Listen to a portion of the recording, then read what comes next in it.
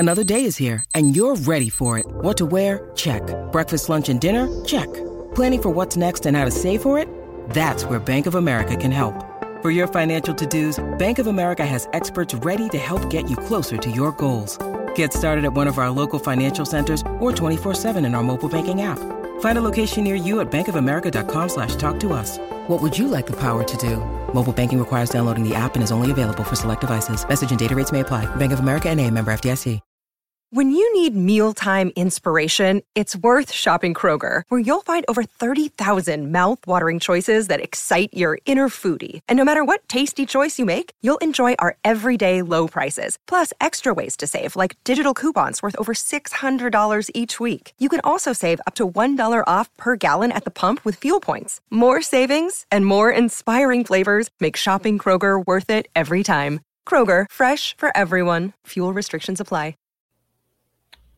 Hello, everybody. Welcome back to our weekly Penguins chat. Andrew Destin, of course, with Matt Vensel here. Before we get into any Penguins talk about the team on their current 4-game win streak, I want to remind you that this podcast is brought to you by Pella Windows and Doors of Pittsburgh.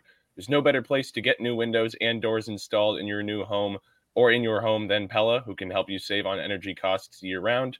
Schedule a free in-home consultation with your local Pella Windows and Doors to find the right product for your home and budget. Give them a call at 866-593-1560 to discuss your project further. Again, that's 866-593-1560 to get started planning on your new windows and doors installation with Pella Windows and Doors of Pittsburgh. All right, the Penguins are 7-6 on the season overall, have won 4 in a row, including going a perfect 3-0 on the West Coast road trip out to California. Currently sit at 6 in the Metro and take on the Blue Jackets Tuesday night in Columbus. But the premise of this podcast, we want to talk about some trends from the start of the season. There are certainly a number of them, whether you're looking at the special teams, whether you're looking at 5-on-5 play. And one of the first that comes to mind for the forefront with the Penguins is the finishing issues from the beginning of the year, changing for the better recently in the win streak. So the way we'll kind of go about this with the podcast is I'll throw out a couple of trends there, and we'll see what Matt's thoughts on them are. So the first one. But whether they'll continue, correct? We got to frame this properly. Yep. All right. Let's go. All right. First and foremost, finishing issues. Well below expected goals for at the start. Now pretty far above, kind of finding themselves in the middle. Last year, certainly finishing issues was a problem. It seems to have gone in the better direction now. Do you expect that to continue? What are you expecting on that front? To a degree, yes. Everything's really inflated by the fact that they scored 10 goals against the Sharks, the league's worst team. So that's going to skew those numbers a little bit back in the right direction. But I do think the finishing, last year, the Penguins, we've talked about this in this space previously, but last year the Penguins were number 2 in the league in expected goals, according to Sportlogic's tracking, and they finished 16th in actual goals. So the biggest discrepancy in the league in terms of process versus results. And that's how the season started for the Penguins. Obviously, as you said, during this winning streak, they're starting to put the puck in the net. So I do think that's going to trend back to normal in terms of that. But I still don't know if this is going to be a team that's scoring above expectation. The good news is they get a bunch of chances, pretty much every game. So, it's better that you're getting chances than you are finishing kind of at an abnormal rate. It's funny, though, the last game we saw them play against Buffalo, another game where they had a boatload of chances and they couldn't score on their quality chances. And Brian Russ pointed this out after the game. We scored on some of our worst chances. We saw Malkin score from the corner. We saw Drew O'Connor's first goal. So they did get the puck luck that they've been saying is going to go their way. So long answer here. I think it's somewhere in the middle. I think, the finishing is going to be better than it was last year, but I don't think they're going to be some elite finishing team. And that might not matter if they're generating this number of chances every game. Right. You kind of beat me to it there. I was going to ask you there on that point, just given how last year, like you mentioned, second in the league in expected goals for, would just being a league average team in terms of finishing, like being right around the number that they're expected to, would that be enough of a trend for the Penguins to be able to, qualify for the playoffs or just in general be a successful team, whatever that's determined as of however deep of a run? But if you were just an average team at finishing the way that they've been, I guess, over the course of the season, though it's been a bit of a roller coaster up and down, well below and then well above. If you're just an average team, is that enough for this core to be able to get to the postseason, you think?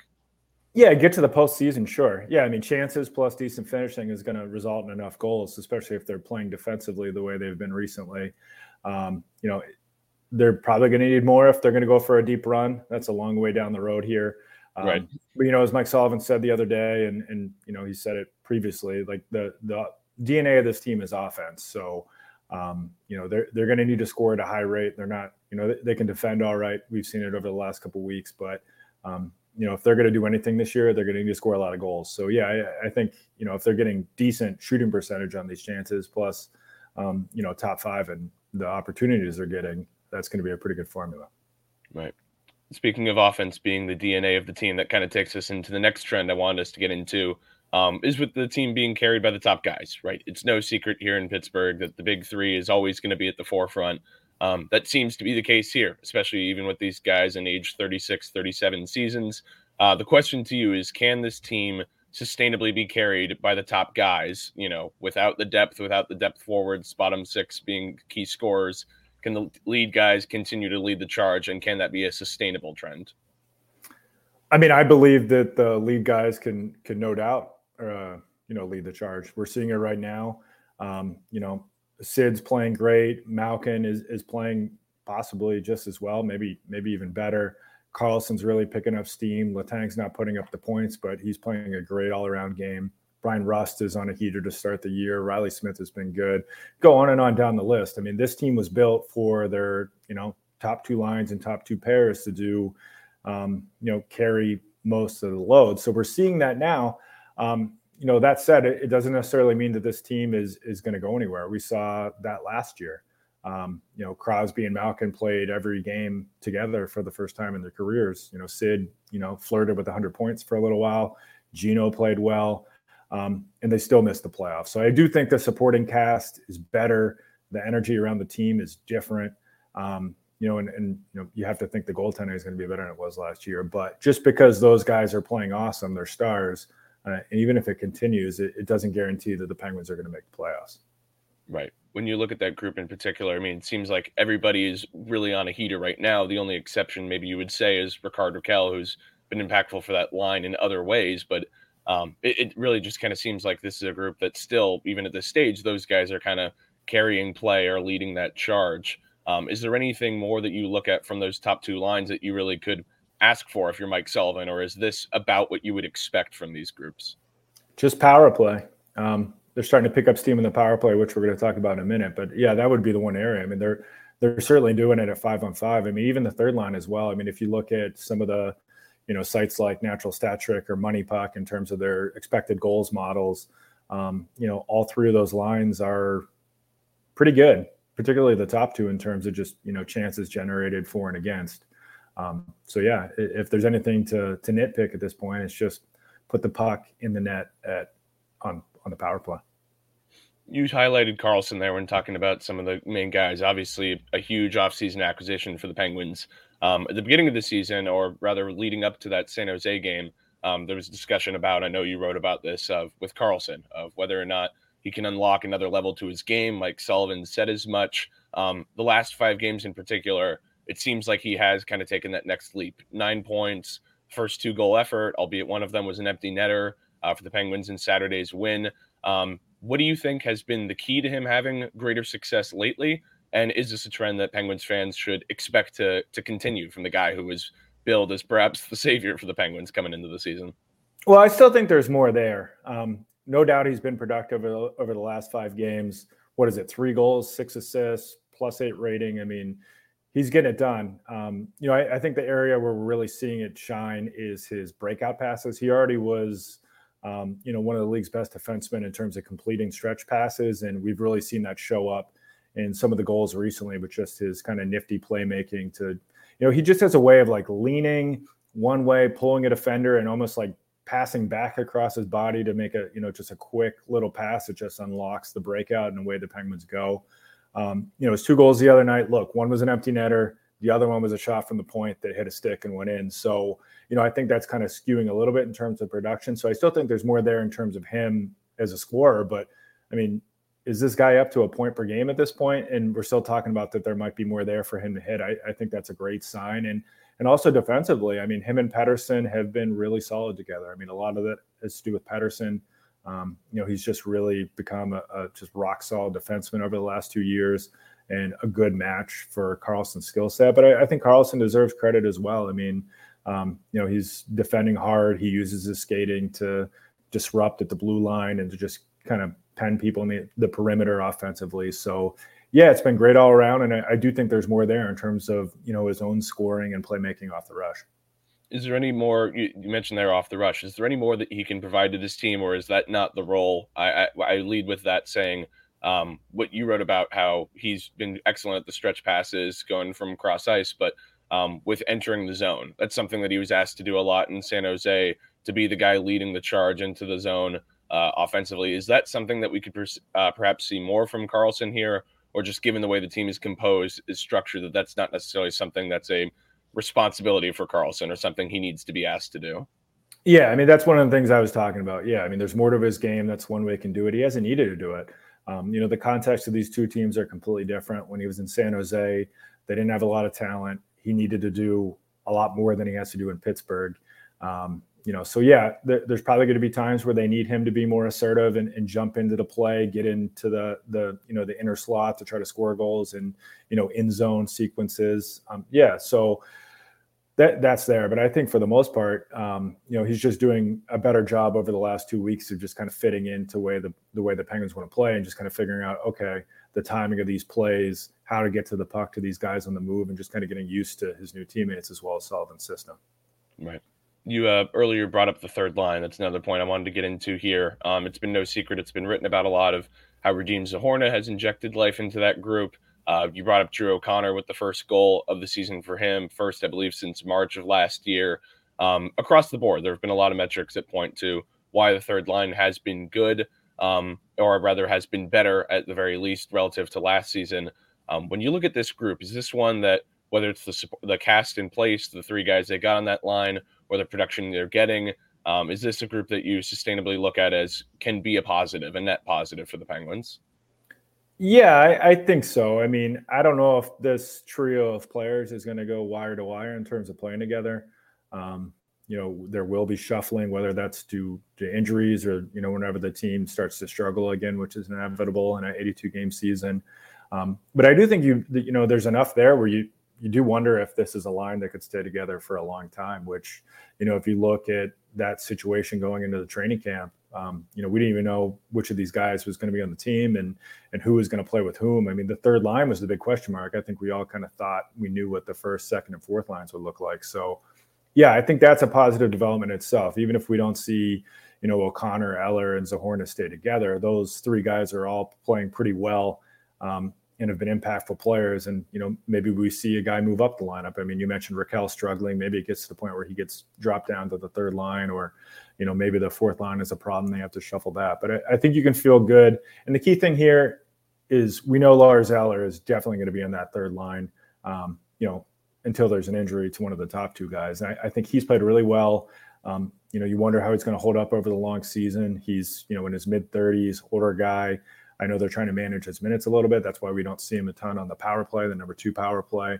But I think the fact that he's fit in well, he's playing well defensively, and has been a pretty good playmaker as well. And heck, that shorthanded goal he scored against the Kings was a real beauty. So I think you can feel good about that. And we'll just see, if those two wingers, how long they stick on his line. But that's been a big part of their success for sure here over the last couple of weeks.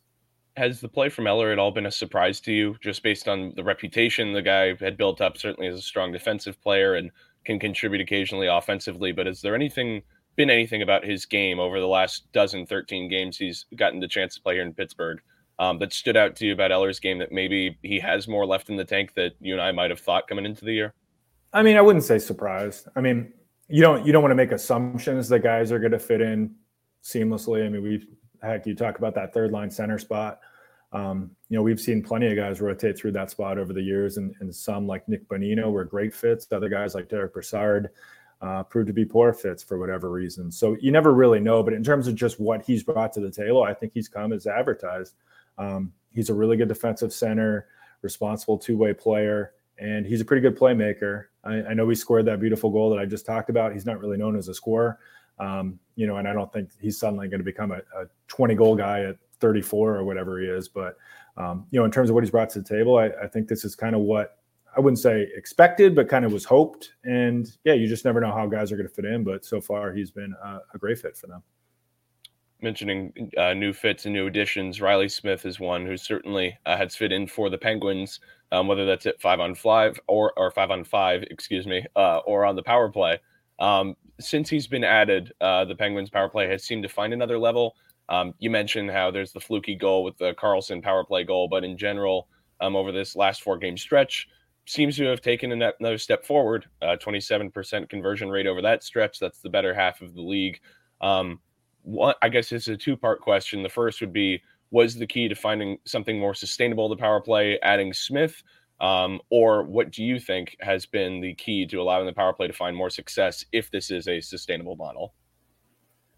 Well, I think most people would probably say, well, it couldn't have been any worse. So they had nowhere to go with up. And I would agree with that. I mean, we see it time after time with these core players.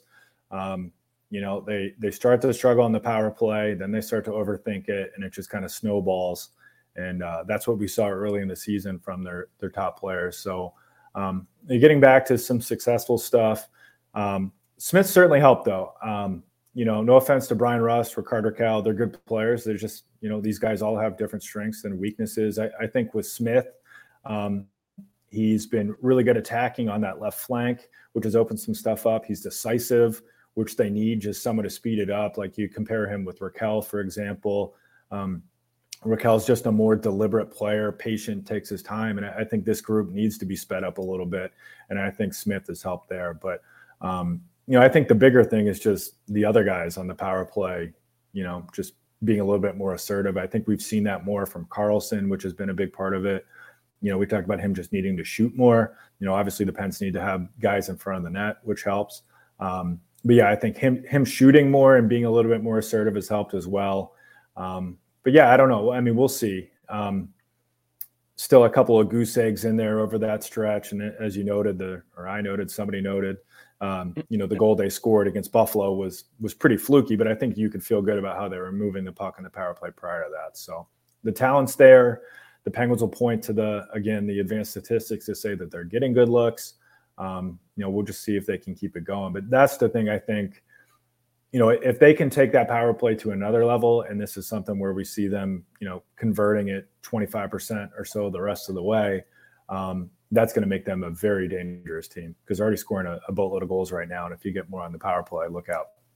One troubling trend I want to bring up, because you mentioned that point of how the power play, if it can reach that level, how impactful it can be.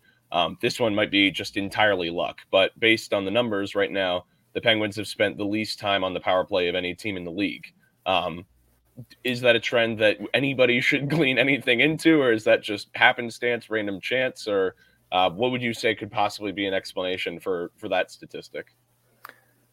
Well, I think that was the case last year too. They're just not a team that has drawn a lot of penalties. There's probably a few theories you could throw out there. One being they don't have a lot of Mark Friedman types who draw retaliatory penalties. I don't know. It's hard to say. I know the Penguins will probably feel that they should get more penalties in there, but yeah, I mean, that's another thing too. Like for the power play, I mean, they typically get better the more power plays they get, as long as they're doing something with them. They just start to figure some stuff out. They start to get some confidence. They start to get some momentum, more puck touches for their stars. And over the course of a game, if you get 5 power plays as opposed to 3, it's going to make more of a difference. But it's hard to really pinpoint why they haven't been able to do it, other than they don't have a lot of agitators, and maybe they're not going to the net enough as well. I don't know. Put on your reporter hat. Ask Mike Sullivan that and see if he wants to play ball. Oh, let's see how he likes that one. No, it was one that came to mind because I thought that, with the power play struggles, one thing that came to mind is I realized that maybe they aren't actually getting that many chances, and that's been part of the reason that it took a little bit of time to gel. And with having Karlsson in there, I just wondered if that was part of it. Was, hey, maybe that it's taking a little bit of time to get to it because they're not having all that many real in-game chances, and that was part of the slower development that maybe is starting to come together here. Who knows? Just well, we get to watch them in practice, and there's been plenty of days where they didn't look great in practice either. I know it's not quite the same same circumstances as a game, but I think there's more to it than just not getting enough power plays in games. I mean, I think they've had a lot of issues to sort out, which is to be expected when you're taking Chris Letang off the top power play and putting a new unique player in there in Karlsson. Right. One final special teams topic before we wrap up our discussion here. Wanted to ask you about the penalty kill. It's pretty much been good all year. I believe it's 11th in the NHL at a kill clip of 83%. Certainly that's a trend the Penguins would like to continue just based off of last year's struggles, especially in the second half. It's a lot of new guys out there killing penalties. Is this a trend, Matt, that you look at as can continue? And I guess second would be, how important would it be for it to continue for the Penguins? Obviously it would be important. And yeah, I think this is one where it definitely can continue. I feel pretty good about it continuing. I think Mike Vellucci, the assistant coach who runs the PK, is a good coach. He's very aggressive in terms of pressuring up the ice. And, I like the way he coaches that unit.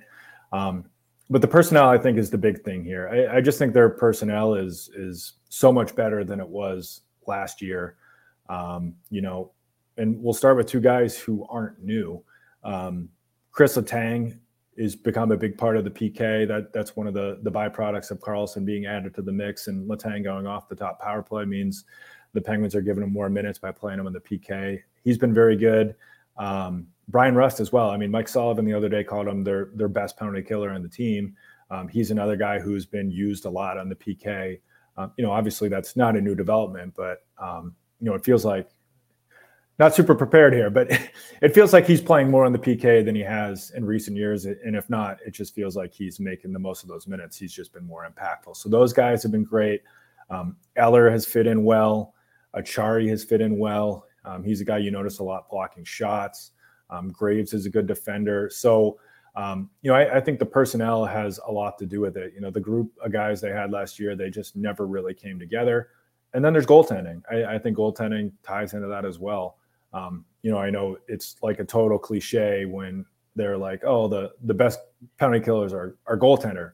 Well, that means your penalty kill wasn't very good, and then the goalie had to bail you out. I don't see those two things as being completely tied together. But when you are getting the saves you need, I think all their goalies have played well this year. At least, we're seeing it now, at least from Jari, he's playing well. So I think all those things tied together, suggest that this can be a top 10 unit going forward.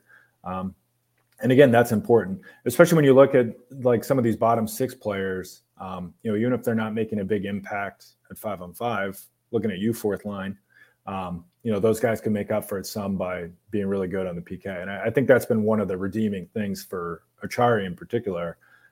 He just really hasn't been super noticeable at 5-on-5 so far. Maybe that changes. He's in a new situation. But he has been pretty good on the PK. Right. Certainly a big wraparound there. A lot of guys to touch on there. And certainly you bring up the Chris Letang point. That's one that's certainly been noticeable to me. It's just been, it's no secret. This is a guy who could be successful on the PK, has shown that in his career. And getting him back in that role, he's done pretty darn well in that. I should mention Riley Smith, too. I didn't anticipate him being a regular in the PK when they acquired him. But we've seen him used a good amount, too. And, they're not really a team that is like pushing to score shorthanded goals. But you have him out on the ice, or Brian Rust, or Lars Eller. It's not quite like having like Brad Marchand and Bergeron out there.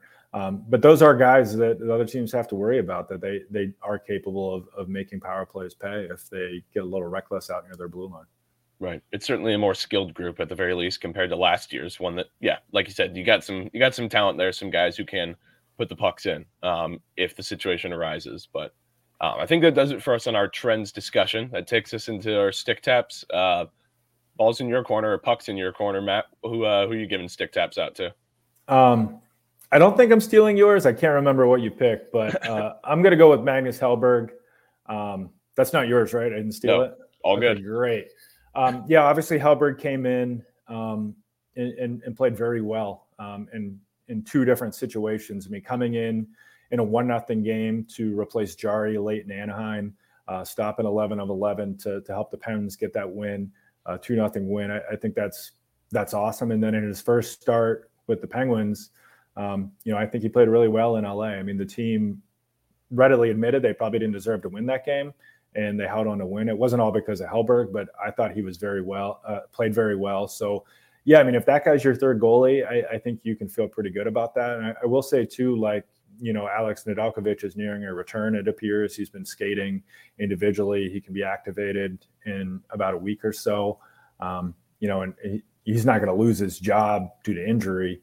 But you do wonder if, at some point this season, we see Hellberg overtake him for the backup. And that's not necessarily a knock on Nedeljkovic. I think Hellberg's been really, really good. And I think he has learned a lot about himself late in his career and become a pretty capable NHL goalie. It's also funny. He was, Will Ferrell was at that Kings game, and he was in the corner behind Hellberg, and they scored a goal. And I saw Will Ferrell celebrate a little bit, kind of a muted celebration, at least as you expect from Will Ferrell. But after the game, I said to Hellberg, I was like, "Did you know Will Ferrell was like right behind you?" And he was like, "Oh, I didn't." He was like, "Oh, he's one of my favorite actors." He was all excited. What a guy. So that doesn't have anything to do with anything. I just wanted to share that story. I mean, it's a fun one. I saw that written. Your game stories dovetail in that conversation. I always enjoy reading your pieces, but it makes me laugh when I read game stories from, remote locations where you do a good job of like inserting the local flavor. Like how I was writing about weed in Anaheim. We all had like a contact buzz up in the press box. I swear to God. So somebody was like getting high, and more power to them, like right below the press box. But yeah, it was a fun game. I had a bunch of chocolate chip cookies.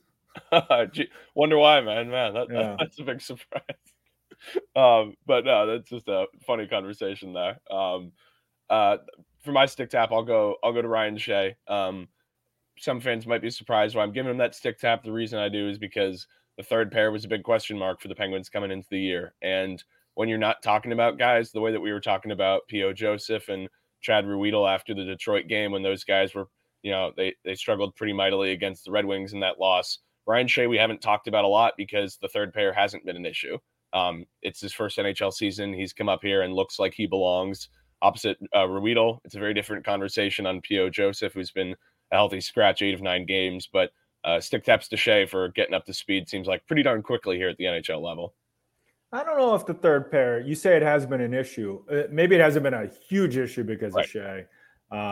Yeah, it's surprising. He's the one guy that has consistently played well on that third pair. It'll be interesting to see what happens when John Ludwig comes back in terms of the other two guys. But I think Shea has more than shown that he belongs in the NHL. I got to say, he's a guy, they signed him in July, and I was like, all right, here's like another depth guy who's going to be, enjoying the fine cuisine in Wilkes-Barre. So that's on me for not really what's that Shaq meme? Like, oh, sorry, like I apologize, I wasn't familiar with your game. Yeah. That's me right now. He's been pretty good. A tremendous reference right there. I did not expect you to pull that out of your bag. That's great, Matt. Well, you spend a lot of time staring at your phone when your kids are watching Bluey and Oogie and things of this nature. You learn about all the cool things the kids are memeing about. Man, you just crapped on my 2 favorite TV shows. All right, never mind. Whatever. I thought it was all right. Whatever. All right, let's get out of here. If we're talking about how you watch Bluey, we better get you off the hook here. All right, that's it. Thanks for tuning in, guys, to the podcast. We'll catch you all next week. Be sure to keep up with our content on the Post-Gazette website, and we will catch you all next week.